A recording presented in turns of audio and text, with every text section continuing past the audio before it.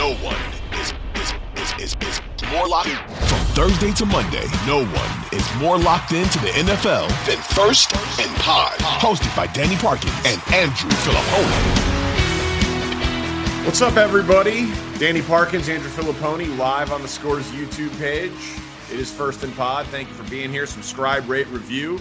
After an absolutely fantastic divisional round of the playoffs, we will get to all the games and all of the teams. We are coming to you within moments of Chiefs and Bills ending.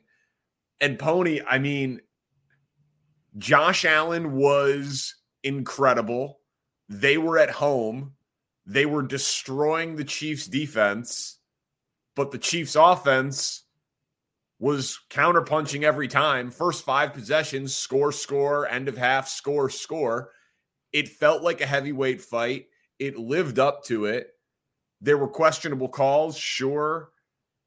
The Chiefs almost went up 10. Asinine play call to give the ball to Hardman inside the 2 when Pacheco was able to run and do anything he wanted at will. Josh Allen tried to give away a fumble. The Chiefs didn't fall on it. Diggs was an absolute zero. And then a kicker missed wide right. If there were a million things in that game, we got another all-time classic. And yet again, the Bills can't get by the Chiefs in the postseason. Yeah, you didn't even mention Kelsey with his shirt off going into the stands. I mean, I want to know how many beers it takes that guy to get drunk. It's got to be upwards of 20. I mean, he's taken shots out of bowling ball holes in the parking lots before the games. What a man of the people. He's going to get a huge TV job and make a ton of money this upcoming season because he's just very popular and very likable.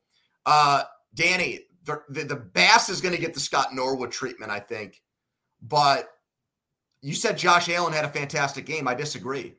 I thought he was Superman for about 3.5 quarters. I thought he was, on that last drive, multiple times tried to give the game away. And at the end, he did. I mean, the fumble play that you mentioned, if Kincaid doesn't make a great play and then the offensive lineman doesn't fall on it, he gets blamed for it. He becomes the culprit there for not holding on to the ball. And then 2nd and 3rd down before the kicks, he's got Diggs on 2nd down for a 1st down, but he reverts back to Allen in Miami from week 18 where all he wants to do is score a touchdown. He won't take a profit. He's got to make the big play and try to win the game outright. And he gets hit. He holds onto the ball too long. It's incomplete. And then on 3rd down, there's multiple guys in the middle of the field for reasonable gains to set up a much easier field goal. Or there's a catch and run and you just get the 1st down. So, I mean, that has to factor in. I critique quarterbacks, especially the elite, the cream of the crop, on how they perform at the end of games. And this was not like the game 2 years ago where he just didn't get the ball last. No, that is definitely true. That is definitely true. I mean, overall, that was a great performance by him. He made mistakes at the absolute very end of the game, and then the kicker missed the kick. I'm with you. I won't grade him an A+. I'm not going to disagree with anything you said there. He got outplayed by Mahomes, and Mahomes is better. Right, and the interesting part of this game for me is that both teams made blunders and mistakes that if either team had lost, they'd be sick about the entire offseason. It was the game was more the game for 3 quarters was more entertaining than the playoff game 2 years ago. That was just an incredible 4th quarter where 28 points got scored. And it was high drama into overtime, and the end of the game sequences were just off the charts. This game, Romo, for as much as the guy struggles to get sentences out sometimes, he was clairvoyant. He oddly said after 3 quarters, I think defenses are going to start to make stops and plays in this game. And he was effing right, man. With no evidence up to that point to base that on. And he was right. The Chiefs defense in particular, I didn't think had any answer for Allen. And their run game. What? And their run game. Yes. And I mean, the first touchdown drive for Buffalo was 9 running plays against 2 passing plays. Mm-hmm. But we've been talking about that all year with Buffalo, that they have no balance. Now we But all it know. flipped when Brady got hired or got promoted and Yep. Dorsey got fired. They became the most run heavy team in the entire NFL. Well, and we always were saying in the back of our, the back pocket for them is in the postseason, Allen runs more. So it always but it still is so hyper dependent on him. What was going on with Stephon Diggs? Well, this is not a 1 week thing. Show. This is not a 1 week thing. This has been, and he dropped that long pass. This has been an ongoing thing. This is now him getting kind of phased out of the offense. I bet there's going to be a tweet or an Instagram post or something. I think he's going to do what a lot of these guys do, and that's like unfriend all of the Bills' social media and players. And I think he's going to be on another team next year. 3 catches for 21 yards on 8 targets. For the first 8 or 9 games of the year, he was probably a first or second team All-Pro. And he didn't even make the Pro Bowl because he was really just completely taken out of there. I don't think he had a 100-yard game in their last 10 games or something like that. He had 21 receiving yards in this game. Yeah, you're right. I mean, that connection, which was so electric the last few years, was non-existent in the second half of the season, but they were winning games. So it kind of got, they paper mache'd over that for a while, Danny. But now that the season's over, you do the autopsy on it. It's like, how did Allen and Diggs not form a more productive pair for this team this season? Which play was more mind-boggling? And I know that the fake punt will linger longer because Buffalo loses, to your point from earlier. But that is a high-level, mistake-free game, like you say, for basically 3 quarters.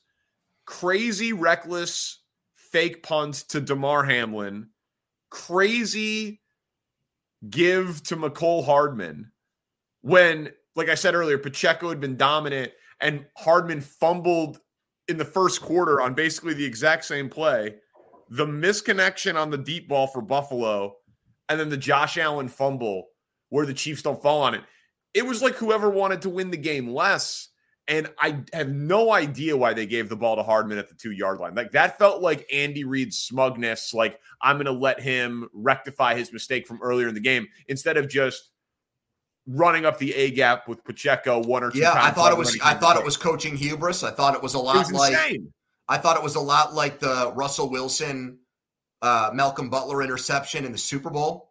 I thought it was shades of that. Obviously not the same stage and not at the end of the game, but the same the same reasoning or logic going into a decision that made no sense. They got away with a lot. I mean, Mahomes missed 2 throws in the first half that to Kelsey and then Marquez Valdes-Scantling that should have been touchdowns on both, and they settled for a field goal. They lose the game. You come back and you look at that possession where they only got 3 points. How about MVS, though, with 2 downfield catches without those being drops? That was shocking. That was a throwback game. He hasn't done that all year. He looked like Packers MVS. And all it took was multiple injuries to Bills linebackers for Travis Kelce to go into the time machine, man. I mean, 6 targets, 5 catches, 75 yards, 2 touchdowns. He was the best skill position player on the field for either team consistently. I would probably agree with that. My mind right now is on what happens with Buffalo, because they got hot at the end of the year, and they didn't look after the Dallas game that they blew out the Cowboys and completely shellacked them. It was not a pretty win against the Chargers on the road. It was a close game against New England at home. They won with reckless play and carelessness against Miami in Week 18. Allen was tremendous against the Steelers. They went up 3 touchdowns, but they let the Steelers back into the game, and it was a 1-score game in the fourth quarter. So at the end of the day, they ended up underachieving again this year. This is now 3 straight years they've gone out in the divisional round of the playoffs. So this time as a favorite at home. They've got Mahomes and the Chiefs right where they want them. It's an imperfect Kansas City year or Kansas City team. Mahomes throws 14, 15 interceptions. Kelsey looks like he's shot.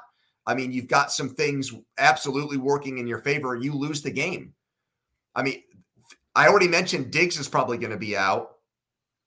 You got to think long and hard about firing McDermott. I think the same conversations that went on in Philadelphia and Dallas have to go on in Buffalo now, Danny. I agree. I mean, it all depends on who they can get like this late in the cycle. But if someone wants to come, no one's hired anybody yet. I mean, people. I know. Harbaugh's done multiple interviews. Belichick's done multiple interviews. And they would stop everything that they've done to this point and tell those teams screw off to go interview for the Bills job. I agree. I'd have no problem firing McDermott to hire Ben Johnson or Jim Harbaugh. I agree completely. I think that would make a ton of sense, and I think that even Belichick would be an upgrade. And people that watch our podcast or listen to it know that the two of us have soured on Bill and don't think as highly of him as a lot of the national media people do. But he's still a better coach than Sean McDermott. I'm convinced of that. He would win there more. I think a conversation that's going to come out of this game that I find uninteresting, given how many times we've had the conversation. Oh, it's the fumble rule thing. I know. Yeah. Well, I mean, this game was too good for that, frankly. Like, this isn't the pass interference reviewable after the Saints game and the NFC Championship game, which was a gross overreaction. Like, we've seen it so many times. People have made the same argument so many times. I don't think they're going to change the rule because of this. I'll give you my 30-second thing on it. I agree that it's a bad rule. I don't think that the defense should get the ball when they don't actually recover the fumble. But so many things are skewed to the offense that I don't really have a problem with something being skewed irrationally towards the defense, because basically nothing is. I would split the apple. Reverse touchback. If the fumble goes out the end zone, but the defense doesn't recover it, then go to the next down. Offense has the ball at the 20-yard line. So if it was 2nd and goal from the 2 and you fumble out the back of the end zone, now it is 3rd and goal from the 20. So then you can either kick a field goal, play for field position, try to force it into the end zone, whatever you need to do. So I don't think it should have to cost you possession. I think it should cost you 20 yards if you fumble out the end zone. That'd be how I would improve the rule. I'm fine with where it is right. The reason why it became a talking point for the 10 minutes on social media that it was a thing that was stuck in everybody's craw was because we've seen the NFL make radical changes based on how teams lose playoff games, whether it's the not getting the ball in overtime, Chiefs and Patriots in the AFC Championship game, Chiefs and Bills in the divisional round the next year, what you mentioned with the Saints and Rams. So that's how these things typically get adjudicated by the league. So that's why you've got people in the moment saying, we're not going to see this rule again, because there's going to be, when they all get together at the owners' meeting, some knee-jerk reaction to what happened in a hugely important playoff game. 6 straight AFC Championship game appearances for Mahomes, Reed, and Kelsey. Patrick Mahomes has never lost in the divisional round of the playoffs. It's just, it is beyond comprehension. I know you probably don't want to go down this path, but I feel like you are tempted to say you already think he's better than Brady. You know me, man. I judge things more by eye test than your trophy case than basically everybody in the media. Okay, so say it. He is better than Brady. He is a better football player. Hilarious. He is a better quarterback. He is better at quarterbacking football games than any player in the history of the sport. Brady's more accomplished. Brady's won more. Brady has the best trophy case, but the best quarterback I've ever seen is Patrick Mahomes. He just is. Eye test. It is a pure eye test argument. I don't know what to tell you, man. Have you seen the line? He passed that eye test this year. Having the best completion percentage of his career when his receivers led the league in drops. Yeah, he passed it. If this is a down year for Mahomes, when he had nothing around him and Kelce was a corpse for 85% of the year, and he's in the AFC Championship game again, as a 3.5-point road dog to Lamar Jackson and the Baltimore Ravens, by the way, yeah, he passed the test, man. If this is a down year for him, and he's in the AFC Championship. You didn't answer the Bills question, by the way. Would you fire McDermott? I said I would fire him for Harbaugh or Ben Johnson. Okay. So it's got to be an offensive. I would not fire him for Belichick. Okay. Just too little of an upgrade, still a defensive coach. Upset the apple cart too much. Although it would be, I told you 3 weeks ago or 4 weeks ago that was the sneaky, really fun team. Give him the best team in the AFC. Why would that upset the apple cart so much? You've hit your head on this ceiling 3 years in a row. Who cares if you upset the apple cart? What do you have to lose by making that change? You lose in the wild card round next year instead? No, I mean, that's true. I guess I just mean, like, if I was going to make a change from a defensive head coach, I would go with an offensive guy to try to, like, not that they need to be that much better, but too many reckless turnovers. Like Josh Allen, he is as talented of a thrower as basically anyone in the league. He's just a little too reckless. And you combine it with the running. I mean, his talent level, I've said it all year, like his best can be best, but it isn't because he shoots himself in the foot too many times. So if you got an offensive coach to corral that in, I think that there's a 5,000-yard, 50 touchdown season in there for him, but he just makes too many careless turnovers. So I would always hire an offense. I wouldn't go defensive coach to defensive coach is basically my point. All right, that wraps up that game. Do you want the lines, by the way, for Championship Sunday, or do you want to go through the rest of the games first? Yeah, let's go through the rest of the games, then do that. Okay. Lions and Bucks. I started with Chiefs-Bills. You can give me your opening salvo here. Lions, NFC title game appearance. First time in a long time. Well, my opening salvo on this game is going to be that I was watching the game with my father-in-law, who's in his 60s, and I watched a man melt down over the Bucks going for a 2-point conversion down 14. And I don't know why, but I feel like there's definitely like a generational thing here where like most men over the age of 50 find that decision to be like the most egregious. I know that this probably should not be my opening salvo, but like, I honestly wish I had just videotaped his reaction to it. It was that funny. Well, it's because analysts have done such a terrible job on television explaining why it happened. He didn't understand if the graphic was wrong. Did an okay he job. Thought the game was actually like 15. They were down 15, but they were showing 14. It's like something in his brain like broke. And I got to have like a front row seat of watching someone who has studied football for the last like half century, like the gears were grinding to a halt there. It was like a human glitch, bro. It was like really funny. And I didn't even want to bail him out. I was going to say, did you help him out? No, I just watched the whole thing. I just fed his fire. I'm like, man, what are they doing? This is insane, just to kind of get him even more fired up over it.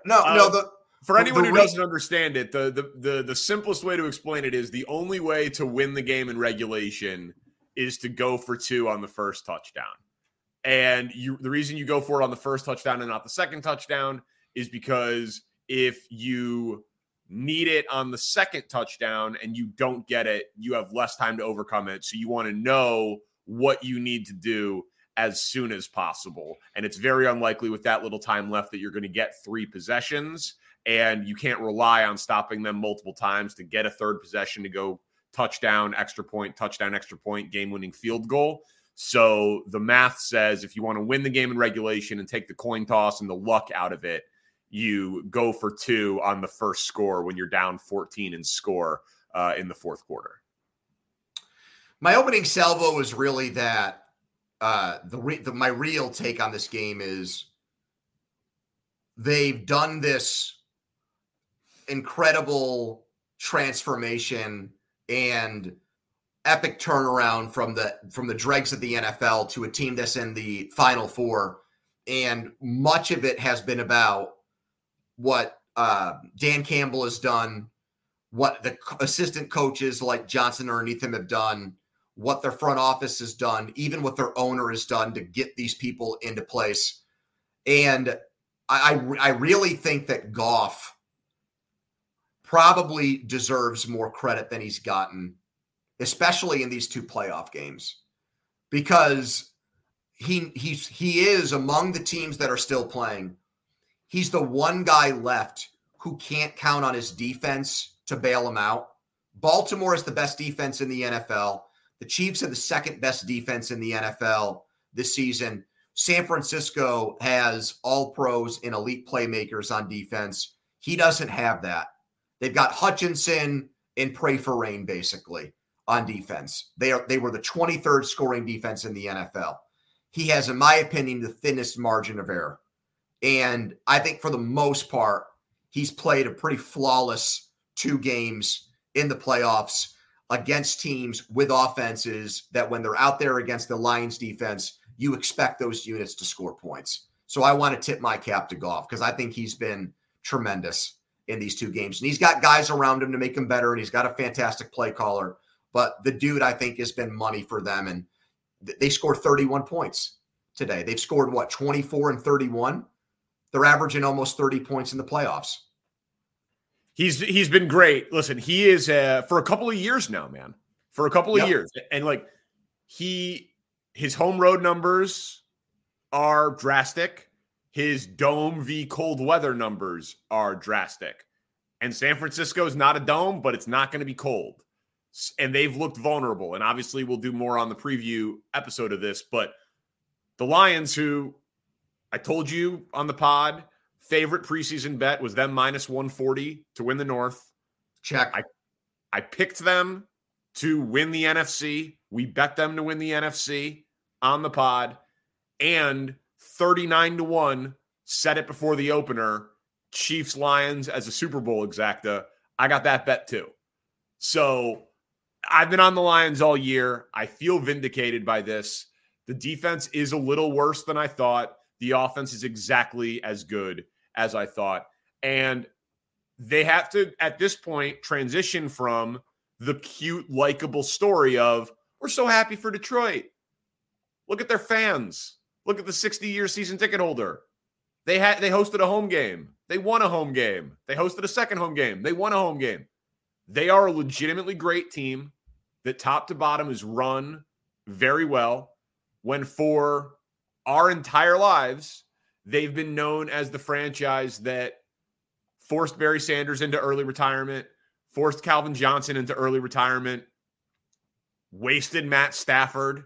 As soon as he leaves, he goes and wins a Super Bowl. Oh, man, why are they playing on Thanksgiving? Lions fans go to the game with bags on their heads. To not the best organization in football. They haven't done it for long enough yet. But Brad Holmes, their general manager, he's had 3 drafts. Every single player he's drafted is on this team. Every single one. They're just rock solid. So, yeah, Goff has a top 2 offensive line in the sport. Great skill position guys, plays in a dome, great play caller, all of the system advantages that exist. No question about it. He's not one of the 5 most talented dudes in the NFL, but he doesn't make mistakes when things are going well around him. He doesn't shoot himself in the foot.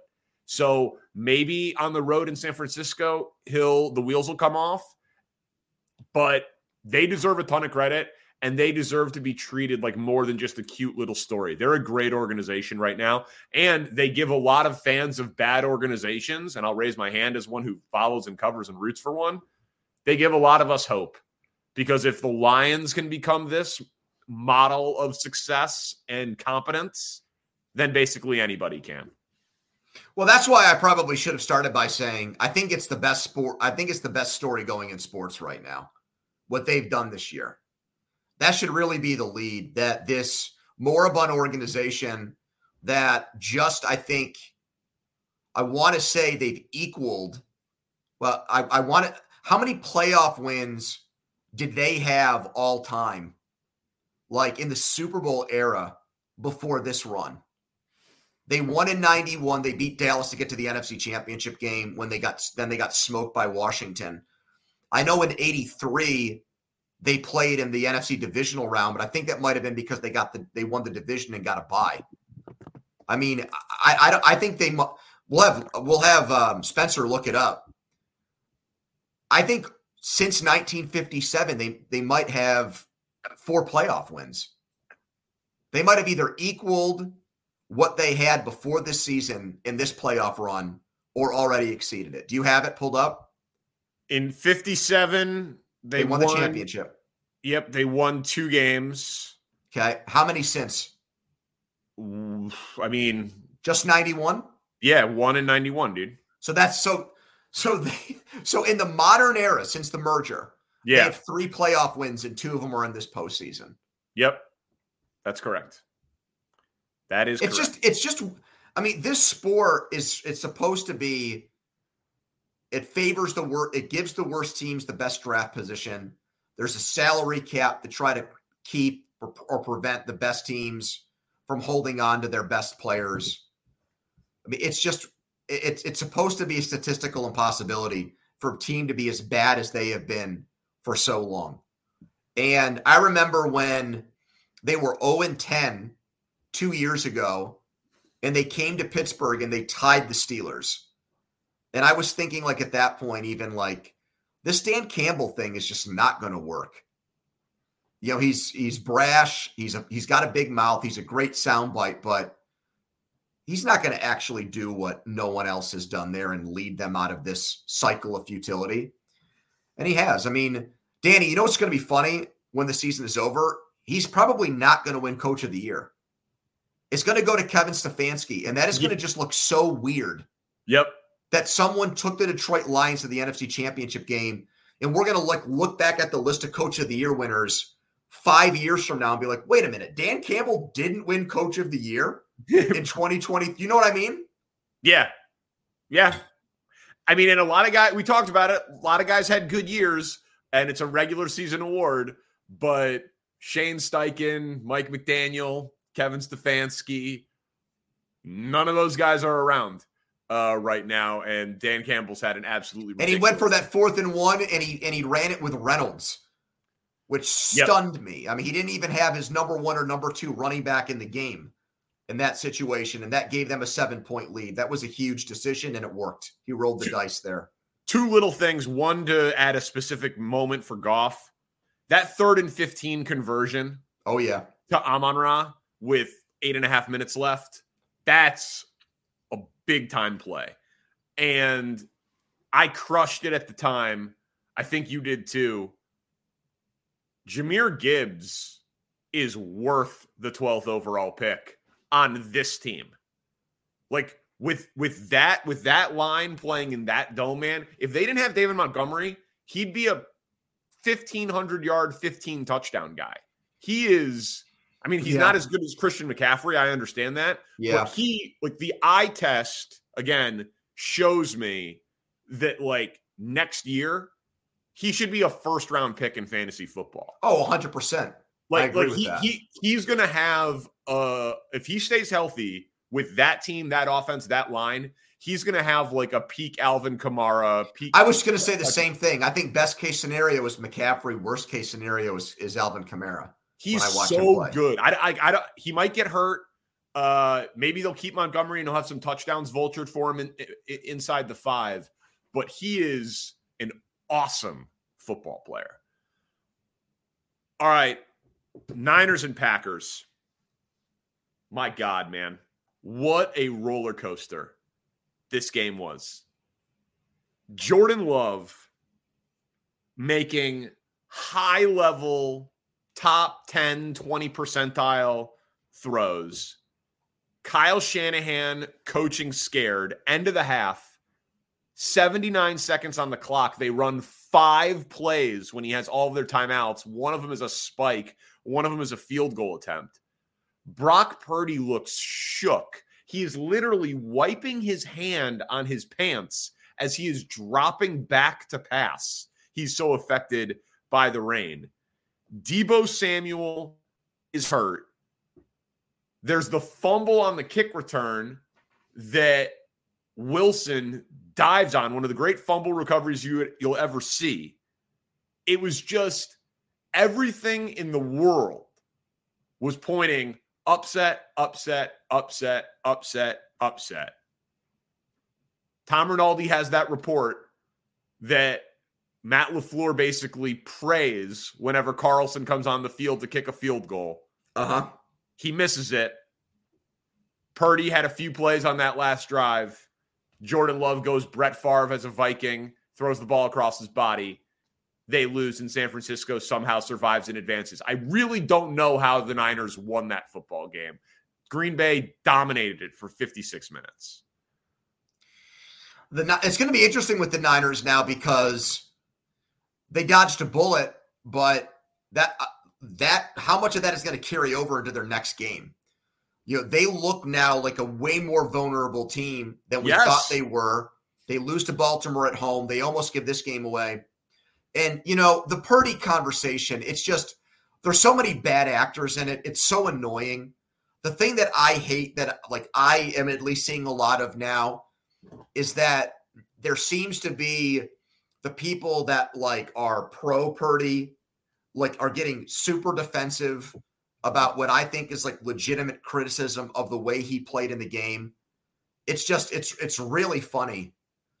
But like now some of those people want us to be reminded that he was the last pick in the draft and that we should again go back to like grading him and critiquing him on that rubric or on that scale.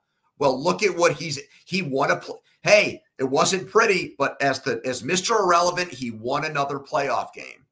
You know, the goalposts. I got killed on Twitter for asking, are we sure Brock Purdy's the week 1 starter for the Niners next year? Before he had that drive and came back and won the game. Hey, I said I was a guest on Mad Dog Radio about a month ago, and I was on the talk. I don't know why. I was on to talk about Russell Wilson. I said, I wouldn't be shocked if he ends up in San Francisco next year. And I got just crushed for it.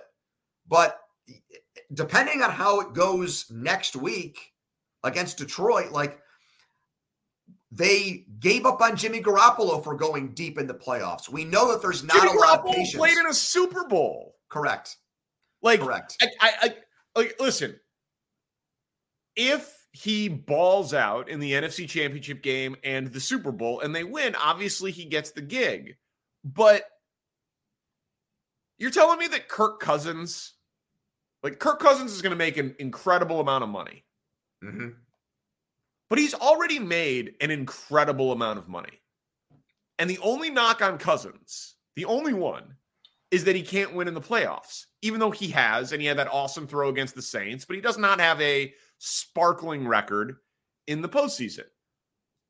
He would be perfect. Like, yeah, he's not as mobile as you would like, but just snap, throw, get the ball out, be accurate, get the ball to playmakers' hands, but have more of an ability to throw the ball downfield and not wet his pants. Kirk Cousins should take a pay cut and go play for San Francisco and go win a ring next year. That is such an obvious fit. And maybe Purdy will ball out against the Lions and that defense at home. Maybe he will. But interceptable balls, man. Like he looked absolutely terrible in that game. Terrible. And, yeah, he's going to blame it on the rain, and he started with the glove on and everything else. His playoff games, Seattle, his numbers looked very good. He did not start the game well. The next week against Dallas, it was a 19-12 game. We never got to see what would happen in the Eagles game because he got hurt early on and his elbow was jacked up. But it didn't look like it was going well for him when that injury happened. And now this game. He wins at the end because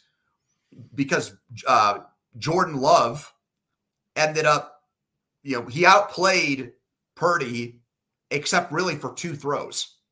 And they were 2 costly throws, and you can't leave that out. Like that has to get baked into your analysis of the player. But yeah, if you watch that game, you didn't leave that game thinking that Brock Purdy, they won the game because the 49ers had the better quarterback. They didn't. And that's going to be the case again in the NFC Championship game. The Lions have the better quarterback. than San Francisco. And I don't think this is a straw man, but you could tell me if it is. Like, maybe I'm just arguing against people that I see on Twitter locally. And if I am, I don't mean to be. This should not be lumped in with bad January Packers playoff losses of the last 15 years. No. Like it was painful. They did have the game won. Jordan Love's interception will be remembered. But this is not the NFC Championship game against Seattle, turtling with field goals. They were the youngest offense in the NFL. Right. They were a huge underdog. They were on the road. They're the youngest offense in the league. Like, bad job to not finish the job. And they made mistakes, no question. But this is not that NFC Championship game to Tampa in the COVID year when basically no one was at Lambeau. Like, this is not as bad as the LaFleur with Rodgers and the McCarthy with Rodgers NFC Championship game losses. This is not that caliber of loss. No, the only thing I would wonder about is the next time they're in the playoffs, is Jordan Love the type of guy who blocks out and doesn't give a crap about how this last game went with the turnovers, or is it something that manifests again and like hovers around and hangs around him for any duration or stretch of his career? That happens with some guys. 48 against Dallas, man. Yeah, I think they're going to be fine. I think that they're going to have to pay him now. We'll see where that money comes in. But if you're a Packers fan, you get over the heartbreak of losing that game pretty quick because you think you've got a window to win now because you've hit the jackpot on another franchise quarterback. Well, and I mean, LaFleur, he might be the coach there for as long as Tomlin and Belichick. Mm-hmm. You know what I mean? Like, he's young. Yep. And they lost Getsy and they lost Hackett, and Love looks. Yeah, look what those two guys have done since. I think we know who the real brains of the operation was there. That's what I'm saying. This is not Sirianni without Shane Steichen. Let's put it that way. Right. It's like they look like they are in good shape for a long, long time. It's sickening. All right, to the early game from Saturday, the most lopsided affair. Texans and Ravens. Baltimore will host the AFC Championship game for the first time in franchise history. A lot of thoughts, obviously, but I started with Packers and Niners, so go ahead, my good sir. Yeah, I mean, what ends up happening here because of the final 30 minutes of the game is that we've got now another they've got another scalp on the wall here. You know, it's another one of these blowout wins against a team with a winning record or a playoff team. And Baltimore has accumulated more of these than like any team in NFL history in this season. When they run in, for the most part, when they play teams with a winning record or a playoff team, they don't just beat them, they annihilate them. And that's what this final score ends up looking like. The first half of the game brought back a lot of the demons and ghosts of what's happened to Baltimore in the playoffs recently with Lamar Jackson. Special teams touchdowns usually are a precursor to an upset win. You get that with the Sims punt return. And it's like a switch got flipped with the Houston defense. The last couple possessions of the first half, they were just teeing off on Jackson. They were burying the guy. So I give, that halftime, there was a lot of soul searching that probably happened there. Harbaugh came out and said, we acted like it was 0-0, like the first half didn't even happen. Let's go out there and just show everybody that we're the better team. And to their credit, it was a no contest. So from a psychological standpoint, I give them a lot of credit that there was nothing about the deja vu effect that Lamar Jackson or John Harbaugh could have affected or impacted them. They left no doubt in the second half of that game. So because that was the thing that we talked about. Like I thought, I was wondering if they were going to tense up, and there was every opportunity to tense up, and they didn't. Maybe some of this has to do with the opponent, and it was like too much too soon for a young Texans team with a first-time head coach and a rookie quarterback. But when we talk about great home field advantages, and I know you're a Steelers guy who doesn't love giving love to other AFC North teams, but we talk about Seattle, we talk about Arrowhead, we talk about Lambeau at night. That was about as big of an impact as you can see a home field advantage have in an NFL game. Dude, the Texans had 8 penalties in the first half. You're right. You know, False like starts galore, stuff like that. You're right about that. The Texans didn't score an offensive touchdown in the game. Yeah. And it wasn't as bad as Tua in Kansas City, but there were a few times where it was like Stroud was looking over his shoulder for the guy to come drape the big heavy coat on him. And he's played at Ohio State. Like, yeah, it was just Baltimore looked much more comfortable, mostly in the second half, because in the first half, D'Amico Ryans was clown suiting Monken and his offense with all of the blitzes, and they were doing a great job on the broadcast showing highest percentage of blitzes in D'Amico Ryans' career. But what it felt like was a little bit of desperation from Houston. You're right. Like, we know we don't have the right talent here, and holy crap, look at this spot that we're in. We need to force the issue and force Lamar to make mistakes. And he was so efficient passing the ball. Didn't throw for a ton of yards, 16 of 22, I think, for 150-something yards. But he had 100 rushing yards. He beat him with his legs. It was a dual threat game. It was a 4-touchdown game. It was a signature playoff win for Lamar. It was a blowout, as you mentioned. But Mahomes will not struggle as much, obviously, as Stroud and the Texans did. But my hat is off to Ravens fans, man. Like, they brought it for that game, because we've only been talking about Detroit and home field advantage and crowds so far this postseason. I thought that in terms of actual impact on the game, that was about as impactful as a crowd has been. That was as impactful as a crowd has been in the postseason. And other than the historic cold, what it did to Miami in the wild card round, it was probably the biggest impact that home field had in the entire playoff. Well, I think it's going to be even better next week, because they're going to be hosting an AFC Championship game for the first time in Ravens history. And it's the first time it's happened in that city in over 50 years since the Colts were there. It was noticeable on television. Yeah, and you had Aikman and Buck, who have been in a million different places and have called every big game, commenting on how loud they thought it was. I love Bobby Slowick. I think the guy with Ben Johnson is 1-2 among offensive coordinators who deserve to be NFL head coaches. I thought their game plan sucked. And I thought it was a timid, scared game plan. I thought they went in there and it was, let's run the ball on first down almost every time with Singletary, see what we get, and go from there. They knew that the Ravens led the NFL in sacks. They knew that the Ravens led the NFL in takeaways. And I thought that affected them negatively and seeped into their game planning.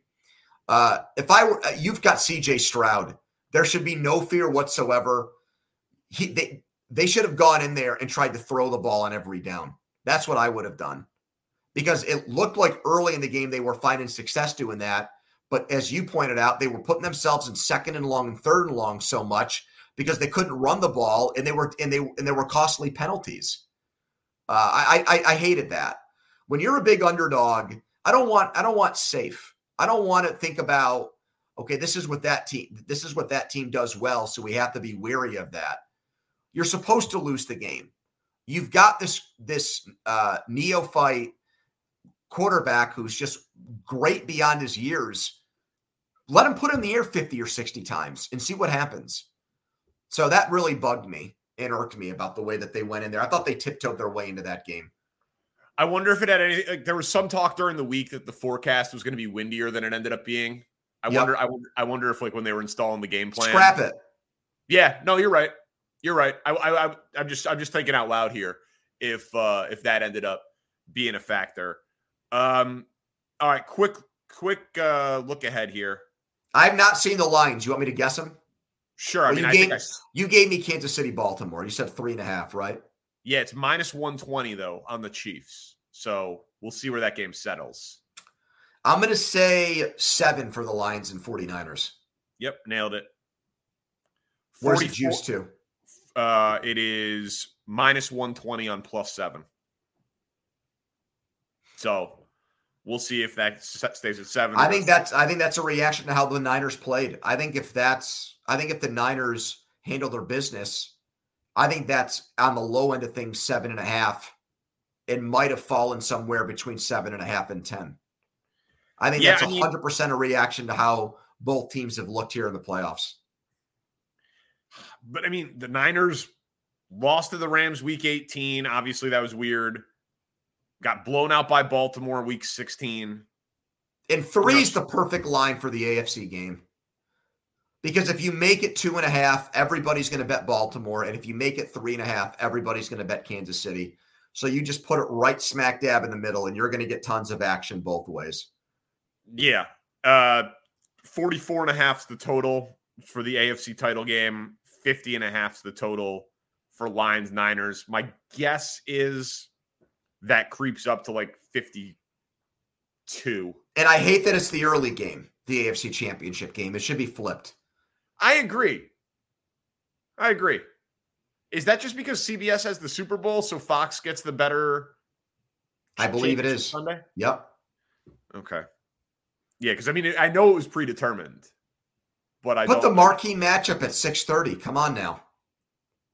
I mean, yeah, I agree. Because that's what today felt like. Today felt like the whole weekend felt like they were just undercards for an awesome like UFC pay-per-view event, leading up to the heavyweight fight of Mahomes v. Allen. This was a great weekend of football, man. Great weekend. All right, brother. All right, thank you to Spencer Ray, our producer. Thanks to everyone who checked us out on the YouTube page. Tell a friend about us. We do this twice a week during the season, once a week in the off season. Every team, every game, every week. We are First and Pod. Peace.